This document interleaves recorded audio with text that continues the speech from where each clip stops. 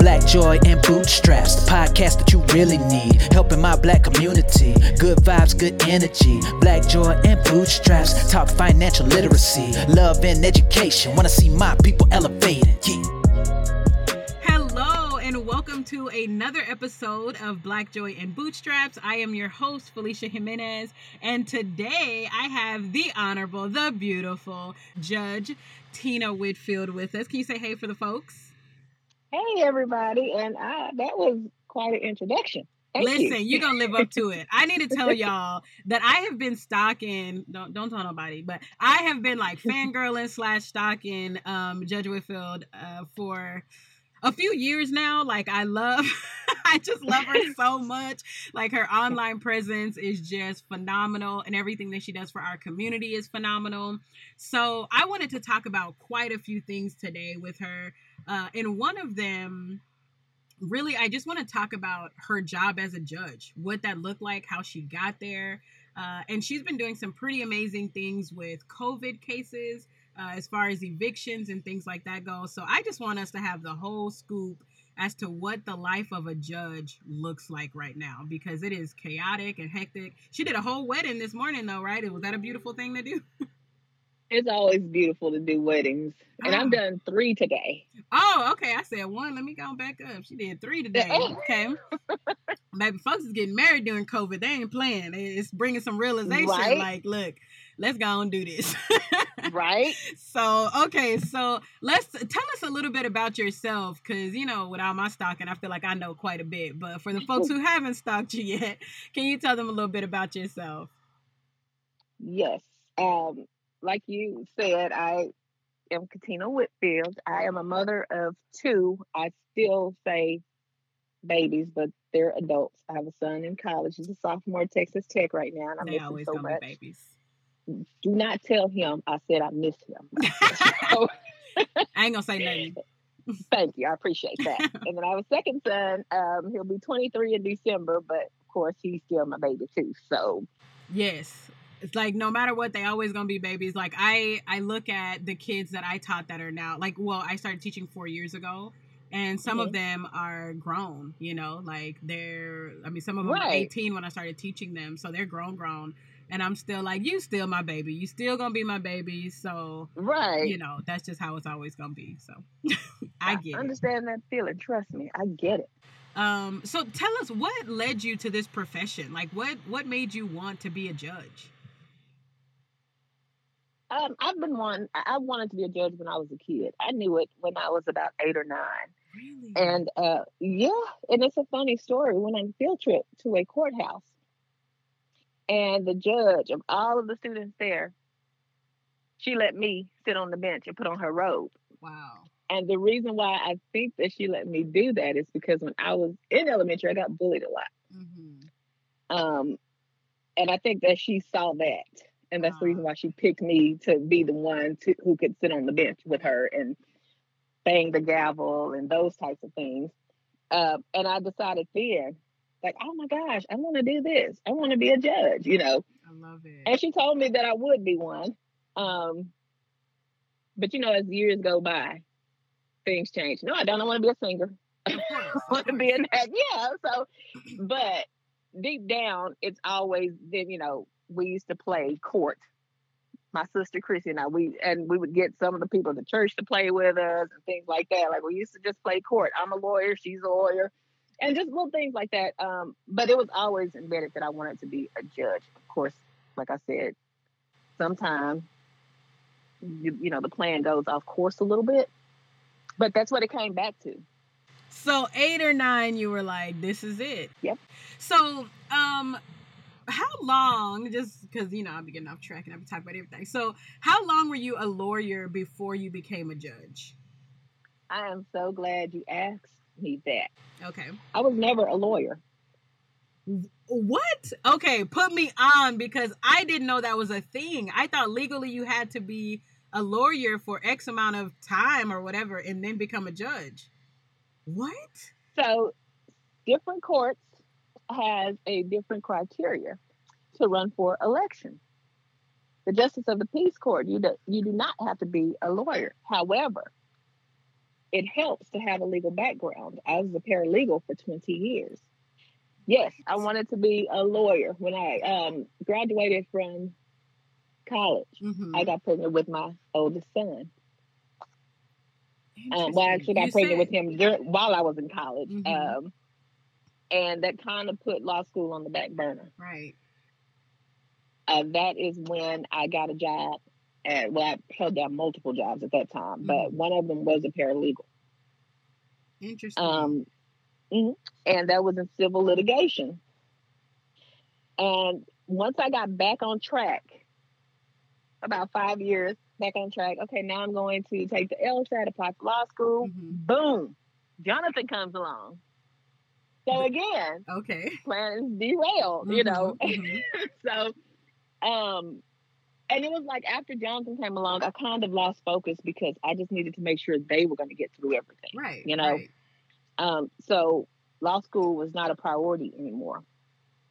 But I did go back to school and I got certified. So I hold, as a paralegal, I hold AOP, that's Accredited Legal Professional. Okay.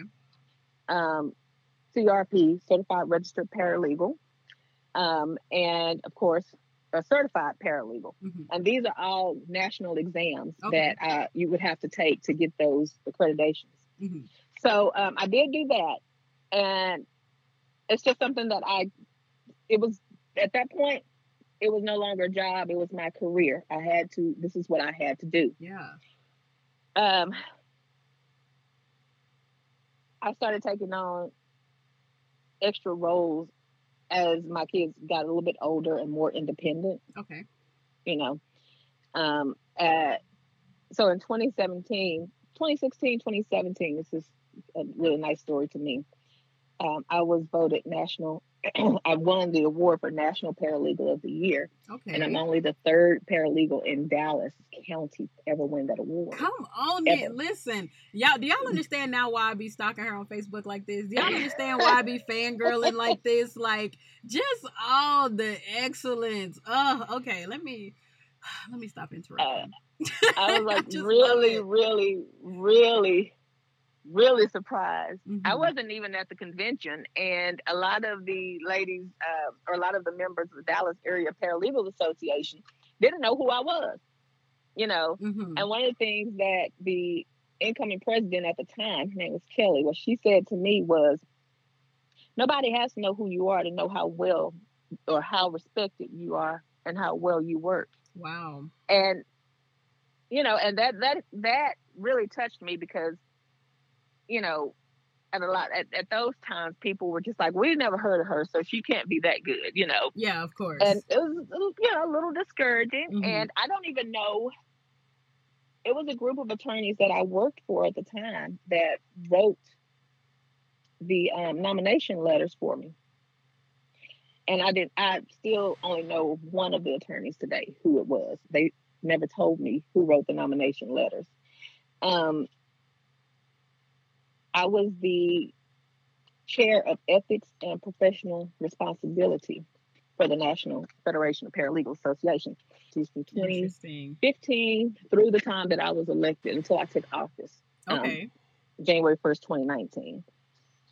I was the chair of the pro bono section for the Dallas Area Paralegal Association.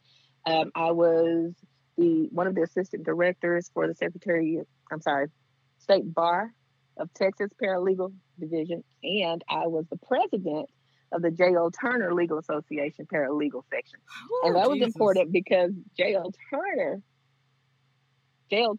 is the African American Bar Association. Okay. So it's really important that people know who they are. And that's one of the things I want to stress to people who have not gone to law school because of the cost. One of the things that bothered me was that I couldn't afford it. Yeah. But I didn't know all the resources that were available. Nobody. That's so typical.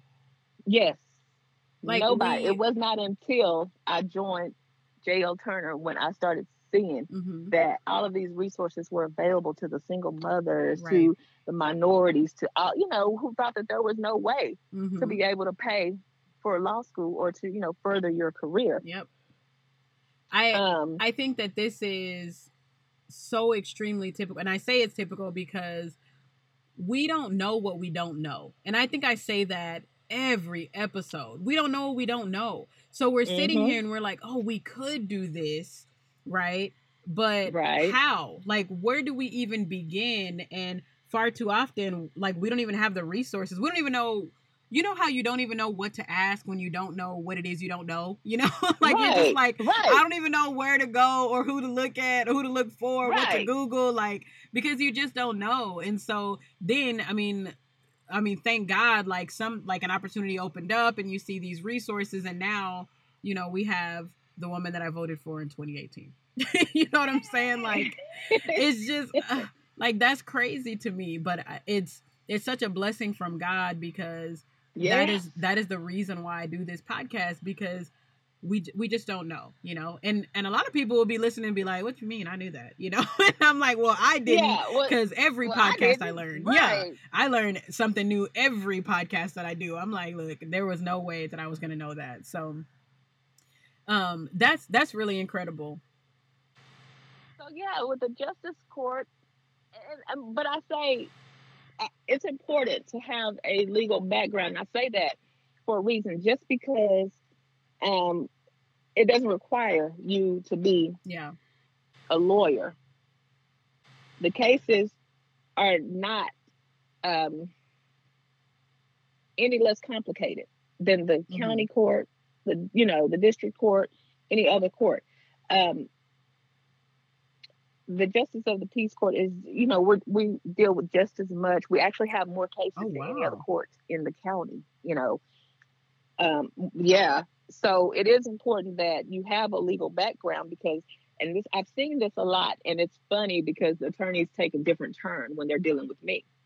You get an attorney in there who's a hotshot and who's going to type circles around these judges who have not had any type of legal training, Only training they've had is, the Justice Court Training Center in Austin, where we go to do our training when we're first elected.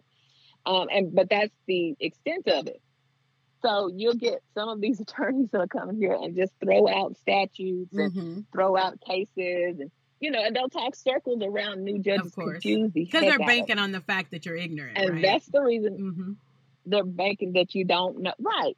And that is the reason why I think it's important, because it happened a lot, maybe my first 6 months. Only for them to be like, oh, wait. Oh, she knows her stuff. She knows. Okay, I'm not going to be able to do that here. Okay. So, yes. Or she knows exactly where to find it, and she knows how this is. Question about that. Do you so feel like, as a Black woman sitting there, right, like in front of everybody, do you feel like that happened to you more or like than other people? Do you feel like they would have treated, say, like a white male judge the exact same way? Did you feel like it was like, oh, just because I'm new? Or do you feel like, again, just sitting there as a Black woman that was, you were treated differently because of that? Or absolutely. And the reason I can say that is because I've been told that. Wow. There have been people come in.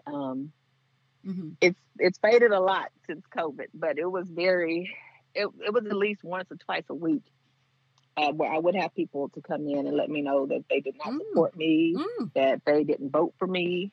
Oh, they getting real bold in this here age of Trump. And they really, they ain't playing. Okay. We just keep learning about these folks.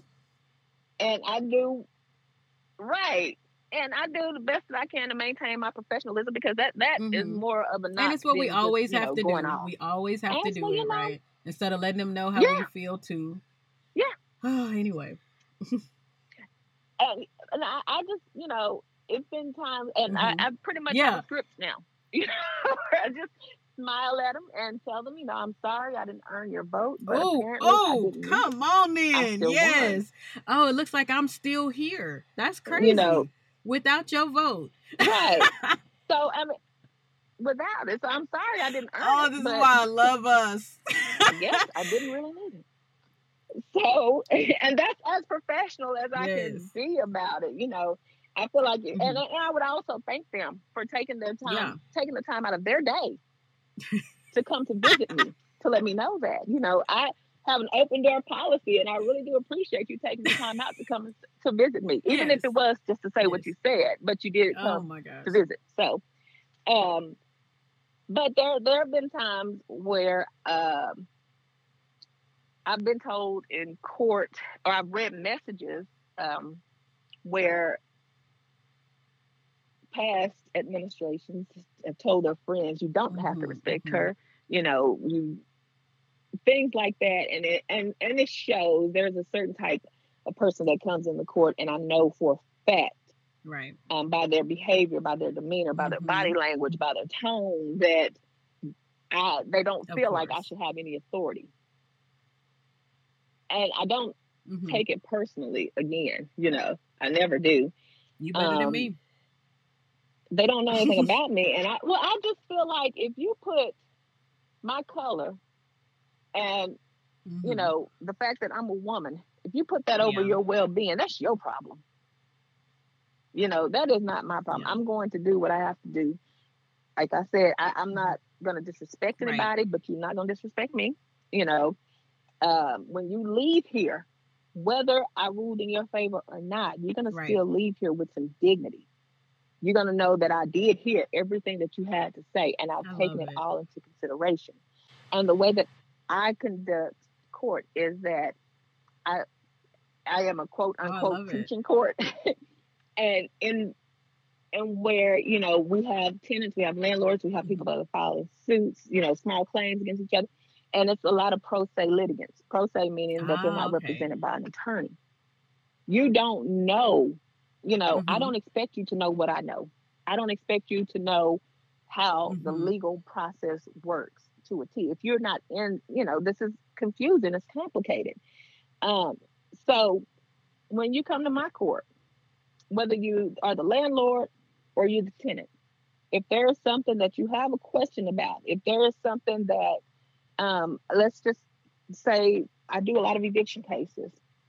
The property code calls for notices to vacate to be delivered a certain way, and they have to have a certain type of language. Well, you have these landlords who are just, not in the business. They're not apartments or multifamily. They have one house that they're renting to somebody, and they don't know that this is the way. Okay, you've been a landlord. You need to know these things. Here is a copy of the property code that discusses the notice to vacate. Here you go. Moving forward, this is how you need to follow the steps in order to, because I dismiss the case if it's not followed by, if it's not following the code. And it's nothing, you just didn't know because you're not a lawyer. Here's where you can find those things in the property code. It's set forth to protect you as a landlord and you as a tenant. And then when I have the tenants who say, well, I didn't pay rent because I've been asking them to fix my refrigerator, or I've been asking them to do this and they haven't done it.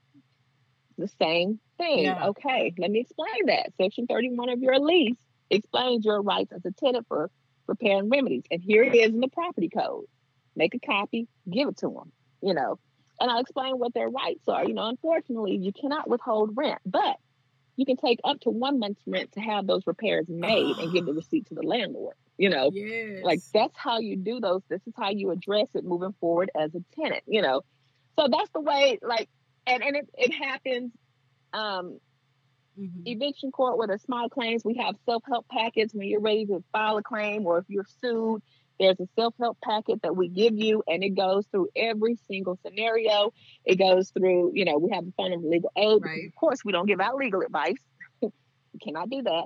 But it has all the resources there to help you as the pro se litigant, because that's a lot of times they don't feel like they get justice because they're not lawyers, and they drop the ball somewhere or something fell through the cracks, And I don't think it's fair if one party is, being taken advantage of just because they don't know. And that's what I see a lot in, like the multifamily or the apartment complexes when they are filing these suits against their tenants, Of course, they know. That is something that I feel like is and that's actually something I've heard my entire life. Like when you said, like that really struck me, because I've heard that my entire life when people say, well, my landlord he ain't this and that. So what I'm gonna do is I'm gonna withhold this amount. He ain't getting no damn rent till this, right? And so, I mean, just to hear you say that, I was like, damn, I didn't even know that was illegal because I heard that my whole life. Like, shit, it started making me feel like you can do that. Like, it felt empowering to keep that rent check. So that's interesting. Like that, I was like, okay, that's really eye opening for me, to be able to learn that, And that would be naturally, that's what you think. That you like, I pay for a roof over my head, for running water, for working, so you would think that if you're not going to repair these things, I'm not going to pay you for it. So that's just a natural reaction from anybody. But it's not the legal reaction. But that's why I stress. Right. That's why I stress. It's important to read your lease. So much of that too, I think we realize like how much of the legality is set to protect, again, those in power. Like, because if you're a landlord and you're not doing what you're supposed to be doing, now I know you can't, like, I don't know if you can or can I have an opinion on that, but like, if you're a landlord and you are not doing what you're supposed to be doing, and you are, I mean, that's kind of an abusive relationship. You know what I'm saying? Like, maybe your tenants don't have running water, or something is not working that they need, and you're not fixing that. They still can't withhold, like, you still have to be paid in the meantime. Now, obviously, there are things, right? But I just feel like at the end of the day, I always see that it kind of leans, that it leans heavily towards the one that has the most power. But what I'm learning is that we have a lot more power than we think. And that's what's kind of blowing my mind. Is like we in there. We're getting a lot more information and we're learning. And baby, Black Twitter especially, is a gold mine of knowledge. Oh my gosh. I be in here learning. Like, I'm like, yo, I can pass this LSAT right now with the way folks be. Let me stop playing. But I really be on there like learning some stuff, like lawyers and doctors and all of these people just put out free game on Twitter all the time. And I'm like, that is incredible. So you kind of segued like perfectly into the next thing, because we are dealing with, oh my gosh, the horrible pandemic right now that is laying people off, that is getting people sick. I mean, we have so much going on. And when I saw you make the news about, the judge helps with COVID, evictions during COVID, we've got all these people that are out of work right now. And so I just wanted to like have you talk a little bit about that. Like, you worked with victims that were being evicted due to COVID. What was that like? What was the process? Like, tell us a little bit about that.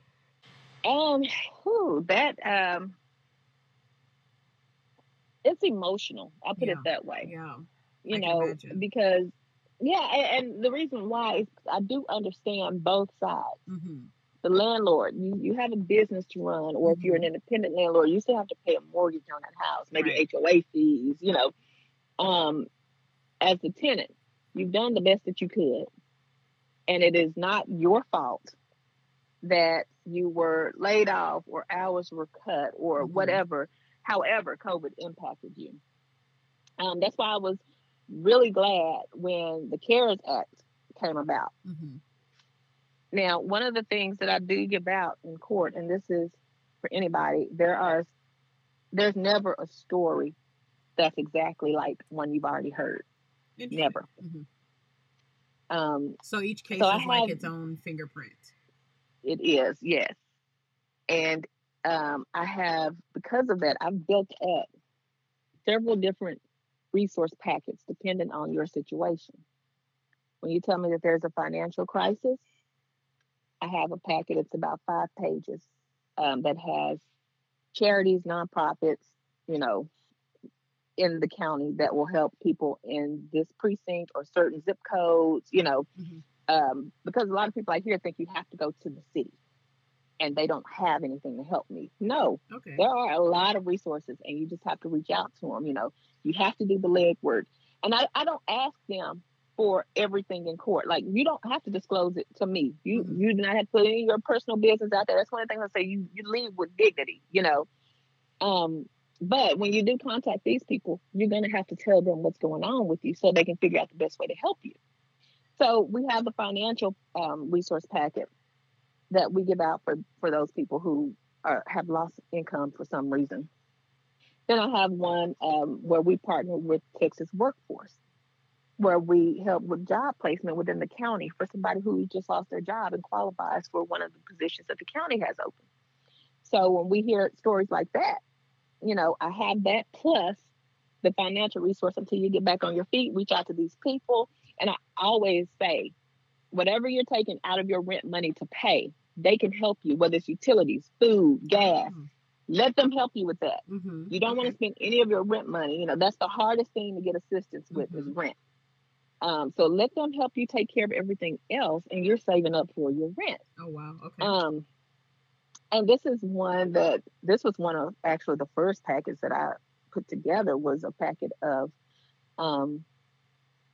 counselors, because we have cases where there's a loss in the family, a death, or something tragic has happened, and this is what's caused this person to be so far behind, or this person went into a deep depression, and they just didn't have the energy to get up and go to the leasing office and tell them I can't pay, or something like that, So we have the packet with grief counselors, and we'll give that to somebody and reach out to them.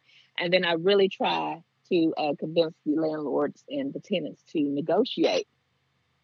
But when the CARES Act came out, a little of that pressure came off of me to try to figure out how to satisfy both parties. Because we don't want anybody on the streets. Everybody knows that. Can you tell us a little bit like what the CARES Act entailed, so that we can kind of be up to speed on that too? Because I know it had a lot to do with like evictions. And there was another part, I cannot remember it right now, but there was another part of it.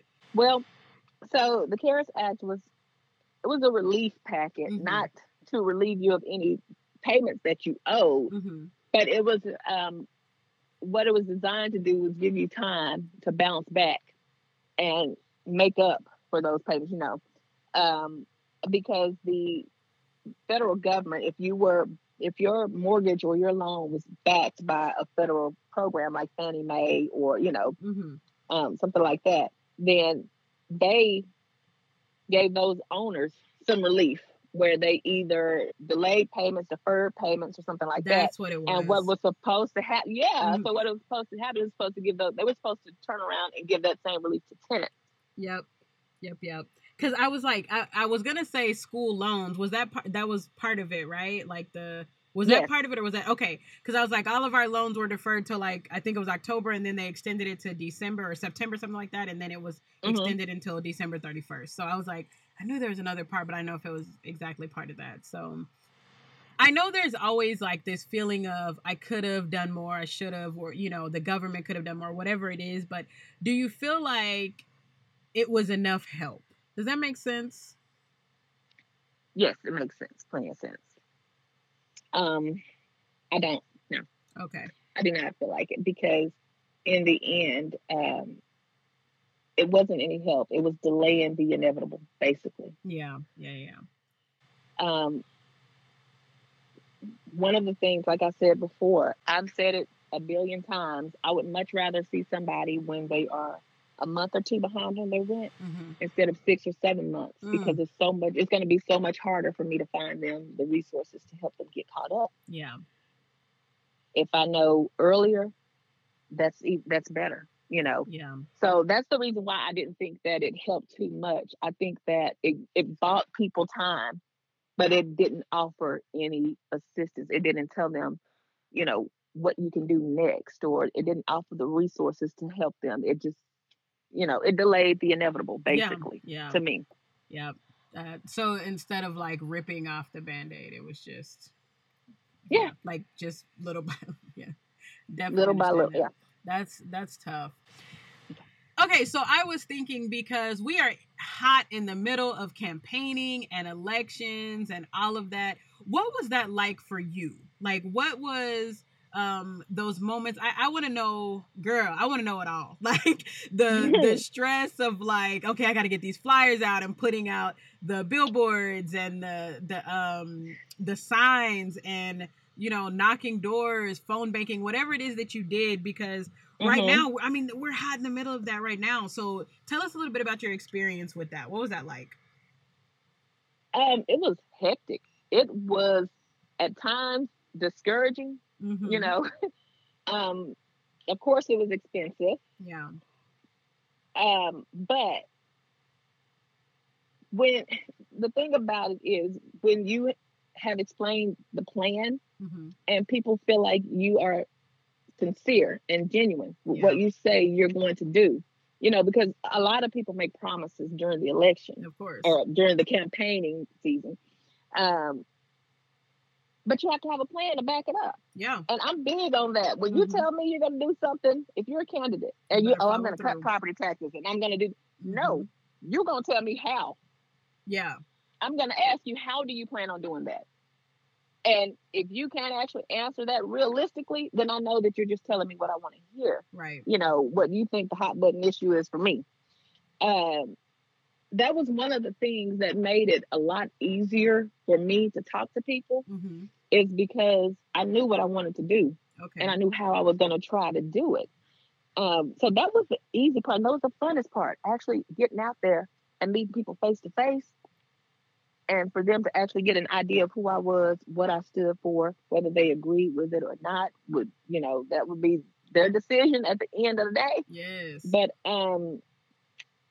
it was a little hectic, and oh my gosh, the voting though, early voting and campaign. So our polling place here at Lakeside, we had about 50 different polling locations in the precincts, but a lot of my time, a majority, maybe 80% of my time was spent at that particular polling place. Okay, that's Lakeside Activity Center.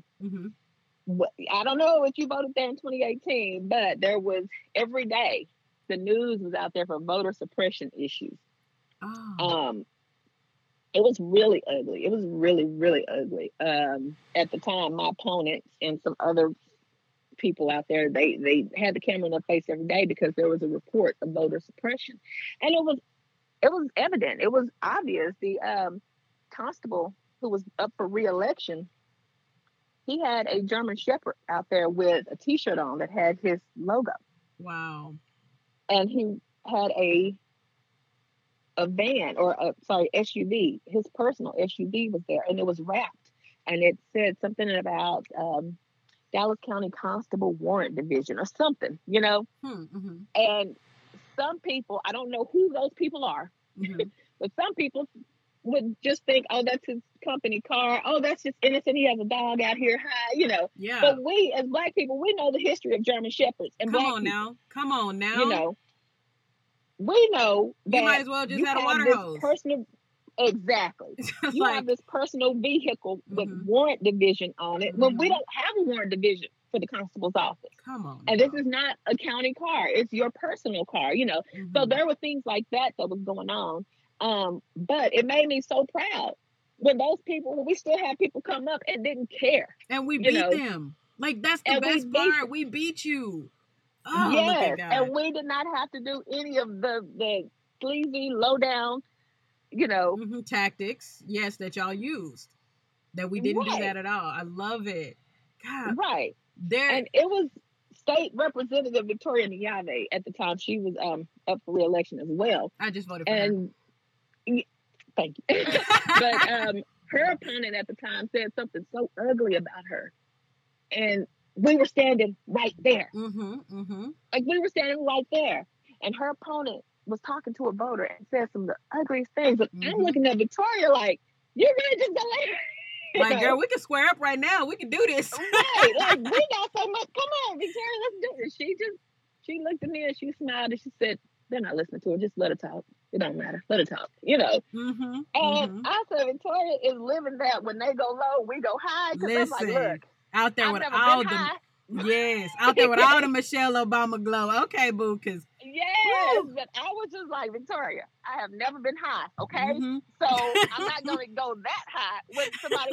And I didn't know how she could just stand there and allow that. But she did, and she blew the brakes off this woman. Good. With, And I voted for her then, voted for her now. So yeah, like, and that's the beauty, because I've been following y'all this whole time and watching, just like you said, the promises that you made during election, and the things that, during campaigning, and the things that y'all said. And I've been pleased with those things, So, and I'm grateful to be able to cast a vote for somebody as as graceful as y'all, and so anyway, that was a blessing for me. My daughter loves to go voting with us. She does it every Oh, 4 years. She loves it. She's like, I voted. She goes home, goes to school, with a tells sticker. her teacher, yes, I got my sticker, I voted yesterday. And so I love that. I love being able to bring up that next generation and know, like, your voice matters. This is how we make changes. And so Right, I love that. right. One of the things I'm really proud of is that I am the first woman, the first minority, and the first Democrat to be elected here in Precinct 2 to represent Mesquite, Garland, Rowlett, Sunnyvale, East Dallas, Saxe, Wiley. And this precinct was Yes. formed 28 years ago. Yes. So in that Listen. time, there's never been a woman or a minority or a Democrat elected. Yes. Oh my So gosh. that's And 3 changes that were made on November 3rd, oh, I love it. 2018. I So love it. Like, and I'm telling y'all, this I had to have her on because I was like, oh, this woman just embodies all of the Black excellence that I just love it. Like, it just makes me so happy. So that's a lot. And for those of you who don't know about the demographics of all those places that she named, it's yeah. a big deal. Like, it's a big Yeah. deal that she got the votes, that she was elected. I mean, that's beautiful. And my entire family voted for her. Listen, we weren't playing no games. We saw that Black woman, we saw that flyer that they came around. We were like, oh, I know you lying. Absolutely. Let me just go and put this vote.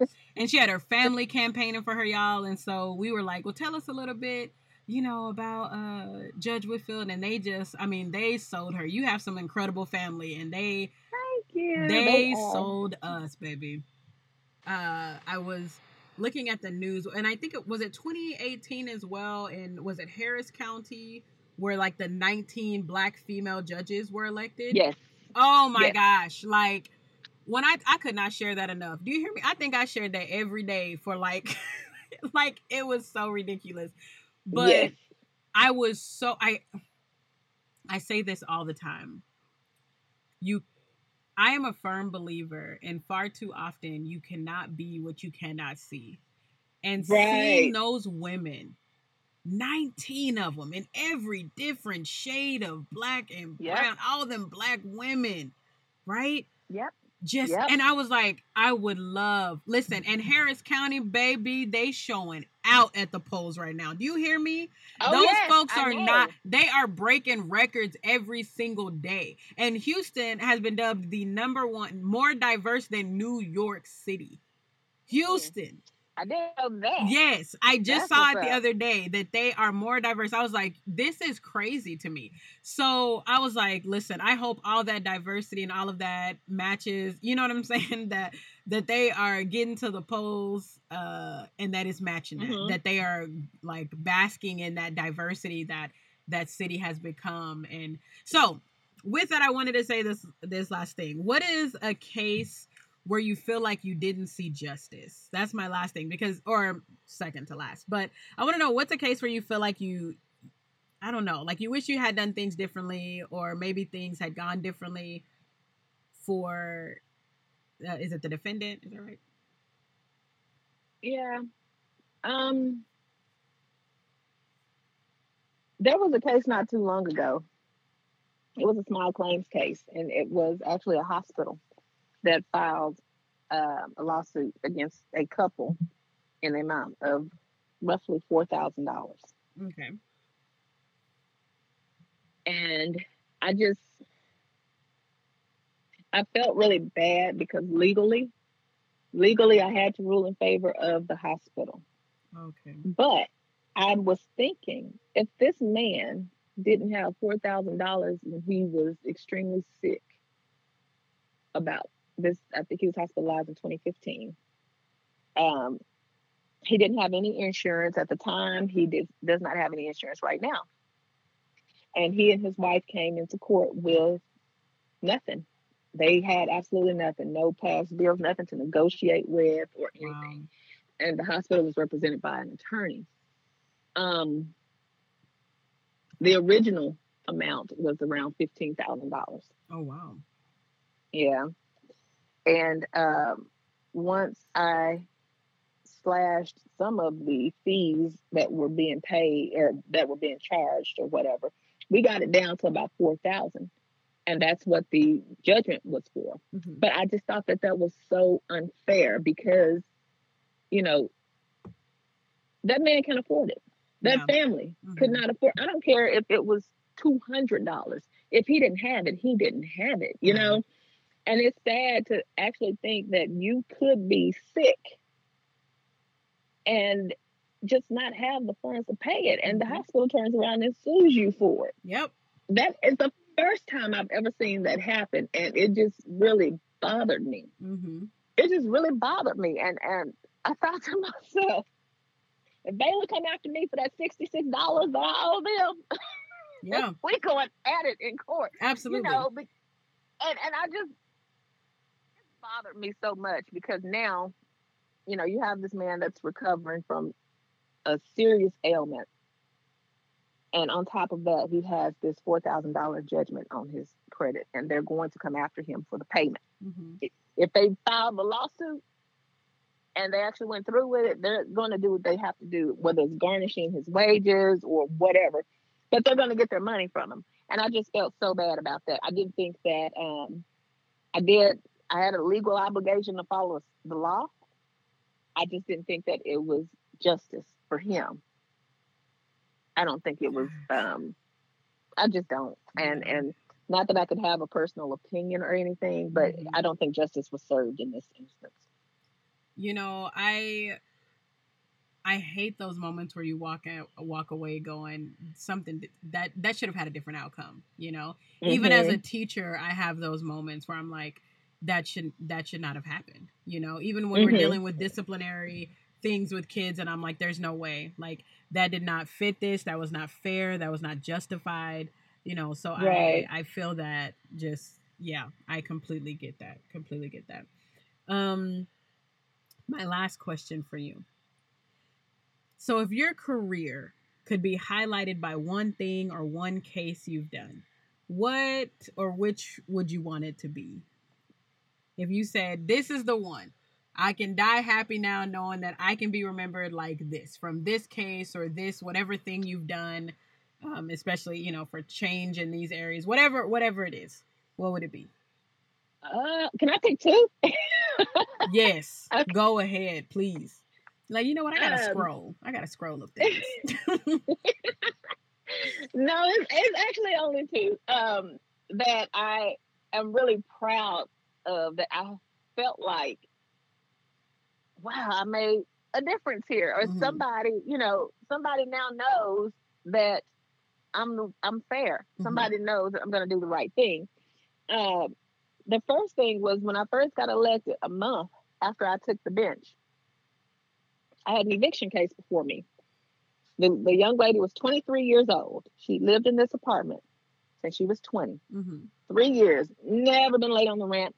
She had a daughter who was also 3. So her daughter was born while she lived there.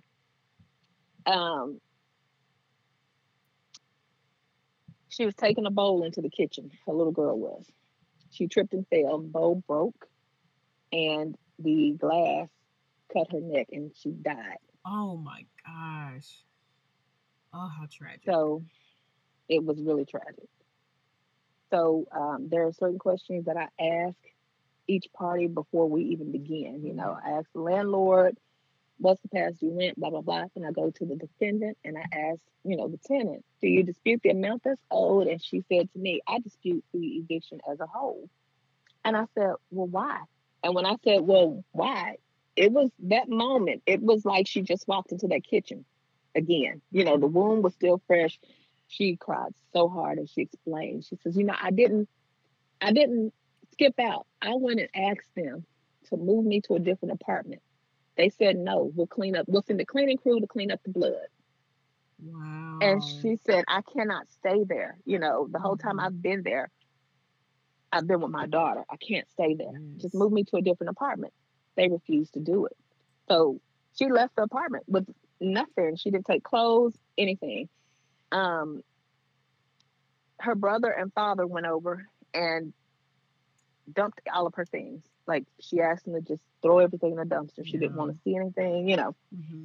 And so I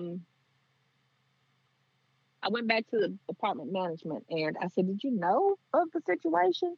And she was pregnant. The agent that was there representing the apartment, she was pregnant, and she was in tears. Like my bailiff was in tears, you know, because like I'm Yeah. telling you, this was fresh to this woman, and I Yes. see, you know, it had to be. And so she said, "Yeah, I knew," and I told her I can't grant this eviction. You know, I said we have to think about her well-being and her. You know, it wasn't safe for her to be there anyway. You know, so I dismissed the case, and that was that. I asked this young. This is the first time I thought we need to find her a grief counselor. Yeah. That's what made me put a packet together for a grief counselor.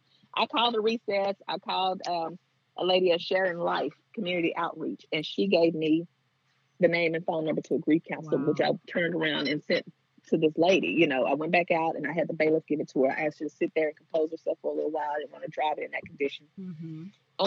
And that was that. But the landlord stayed through the rest of my eviction docket. And now, again, this is my first month on the bench, so my docket took a lot longer than it does now. So she sat there for about 2.5 hours, and I was just thinking, oh my gosh, she's gonna file an appeal. She's about to ask me something about an appeal.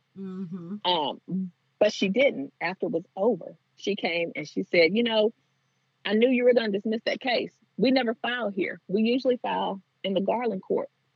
She said, but that's the reason why we file in Garland court is because we always win. Wow. We were told that you're gonna hear both sides. That's why I filed here, because I knew you were not gonna let us put an eviction on her credit. Wow, what a testament of your character, that they knew they wanted to do what was right in the wow. Yes, and that's what she said. I didn't want to file eviction, but I had to. So I chose your court to do it because I knew you were going to hear what happened. And that made me feel so good to hear that, you know. And I think about that all the time. So, and I really wonder how she's doing, you know. But anyway, and the second thing. Yeah, that's so beautiful. Yeah, because that almost brought tears to my eyes again. So. Because there's nothing that's going to bring that back, you know, bring her daughter back. But the fact that you can have justice in a moment like that, you know what I mean? That is, oh my goodness. Or some kind of, that's tough. But what a testimony of your character. So the second thing, what you got? The second thing was when I first got in office, it was just too many cases. Like I had cases that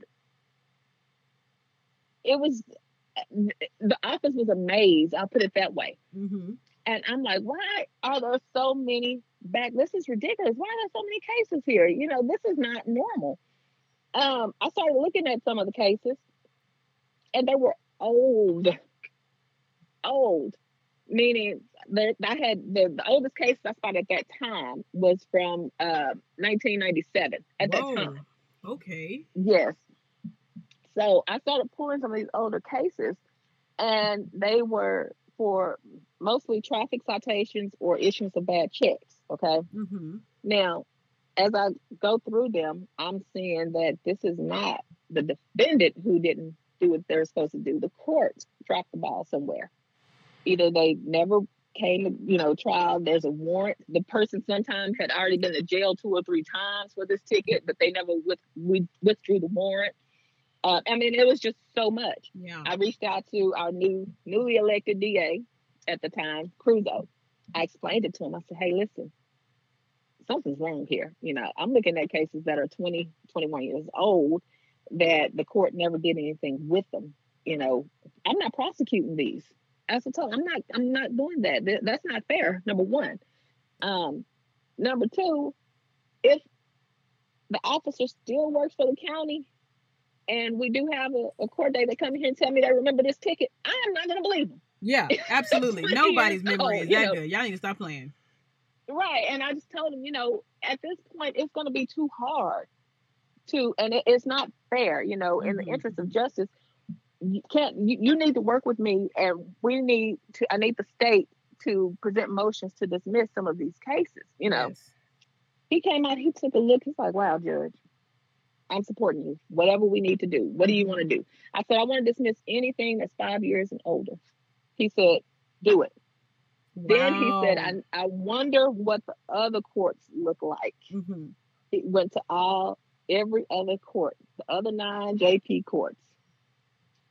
Same thing. Oh my gosh. Same thing that they never even knew. So we were withholding people's driver's license, putting blocks on because they couldn't. And it was all because the court didn't move these cases the way that they were supposed to be moved. So I held night court for some of them for like the first 6 months I was on the bench. I was holding night court 2 nights a week. Mm-hmm. For some of these cases, the civil trials that we had to get through, but for the misdemeanors, like the traffic tickets, the issuance of bad checks, we did a mass dismissal. By the time we were done, December, now this started in February, done in December of 2019. Yep. My court ended up dismissing over 100,000 cases with the oldest one from 1947. Oh my gosh. That is incredible to me. 100. Yes. So I thought you were going to say 1,000. I don't even think you were going to say that high, actually. Wow. Nope, and people got their lives back. People got their lives back. Oh my gosh. They were able to get drive. I mean, and I people thank me all the time because I brought back payment plans. That was something that the court wasn't doing. Payment plans, community service, and another thing that court wasn't doing, and I don't understand that, they wouldn't give you credit for time served. Like, does that make sense for somebody to go to jail for 2 years and come out and then can't do anything because you still have this parking in the fire lane ticket hanging over them, Right. So that's another thing. And people are so grateful to have an opportunity to try to get their lives back on track. And you know who that adversely affects. Of course, it always affected does. when those exactly. Yeah. Black and brown communities always the most. And this is why I don't think people understand when we talk about those 19 Black female judges in Harris County or period, like electing these DAs and these judges on the local level. That is because we know that equity is going to be served, that justice, right? That we have a higher chance of justice and equity being served. I mean, the fact that you don't even give people payment plans, you know what I'm saying? Right. Like, what are you doing? You know what you're doing. Why am I even asking? It's completely rhetorical. But like, I don't think we understand the importance of these local elections because 100,000 people, like 100,000 cases. I just, that is, it's an astonishing number, right? Yes, like that's overwhelming. I'm like, how many people are even in the city of Mesquite alone? Like, you know what I'm saying? Like, I'm thinking, like this is just unbelievable to me. That many cases, and to be able to, I see why that would be a highlight of your career. Like, absolutely, take that, put it in the Judge Hall of Fame. Make sure that my picture looks good. Get my good angle. Get my good side.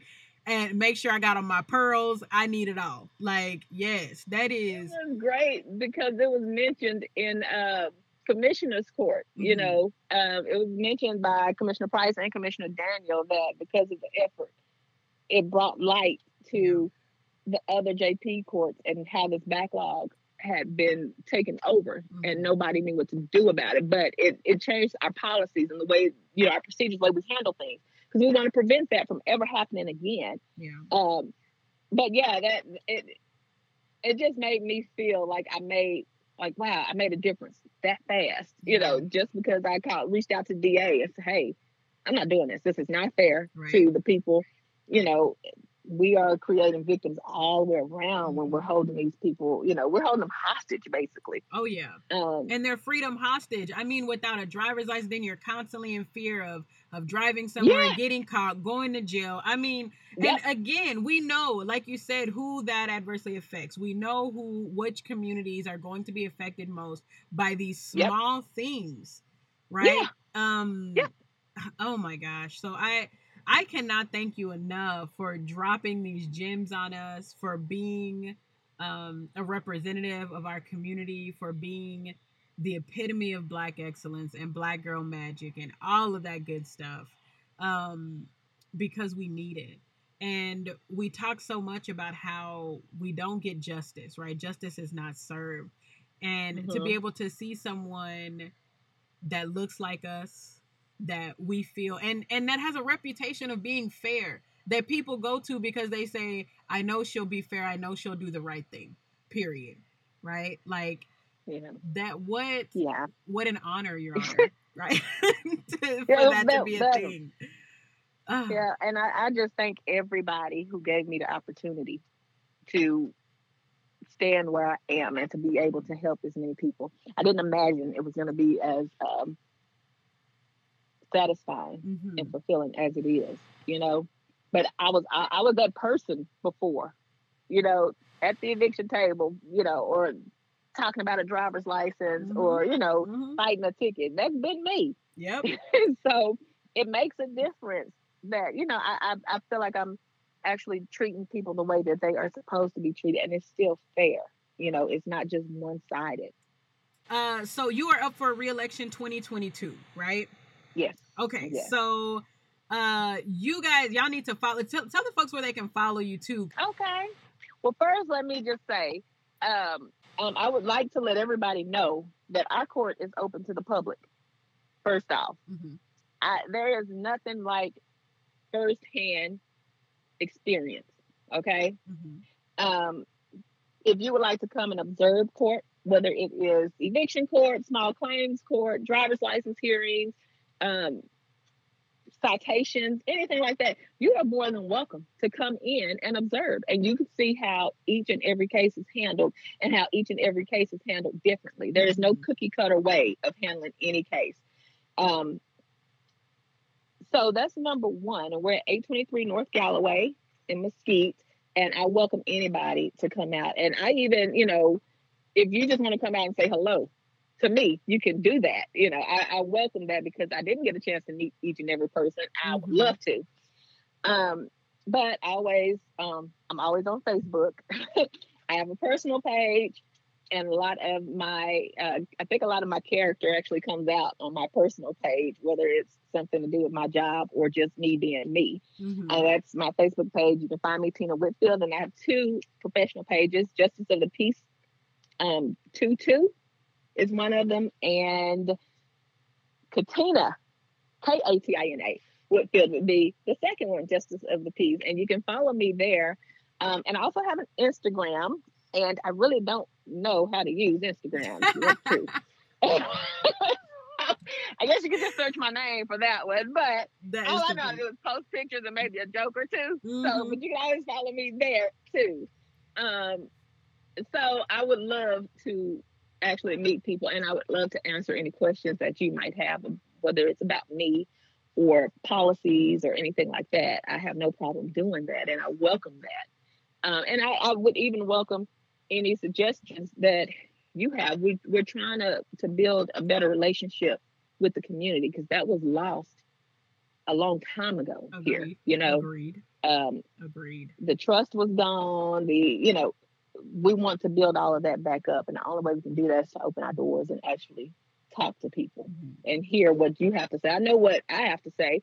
I know why I ran. I know what changes I wanted to make. You know, I don't know what everybody else needs, though. Yeah. And that's something we can collab on. I love that so much. Listen, you have someone right now letting you know, I will be campaigning for you 2022. So as soon as you start rolling out all them flyers and you need folks to knock doors, I'm not even playing. I am so there. I'm telling all my friends and family, 2022, we got to reelect, because this is the type of equity and justice that I want to see in the courts where I live. Exactly. Thank you. And so I just appreciate you. Thank you for being on. Thank you for taking this time out, carving this time out that I could interview you and talk to you. Because I don't think you know how many people absolutely look up to you, including myself. for all things that are good. Thank you. And you're hilarious on Facebook. So I mean, come on now. Like it's like a whole I'm like, this woman is the whole package and I love her. Like, cause I be dying on your page. So thank you. But I do appreciate it. Y'all already know, each one teach one. You need to get your folks out to the polls. Yep. It is time, y'all. Time, like the clock is ticking. We got until what, November 2nd? Is that correct? Or November 3rd? Is that November right? 3rd. November 3rd. Yes. Y'all, I'm not even playing. I took off November 4th from work because I need to wait for them results to come in and I need to be able to process them however I need to. So, So I'm just letting y'all know. But I appreciate you. This has been another episode of Black Joy and Bootstraps. Y'all already know. Follow me on Facebook and Instagram, Black Joy and Bootstraps. Follow me on Twitter at BLK Joy and Boots. BLK Joy and Boots. I appreciate you. And until next time.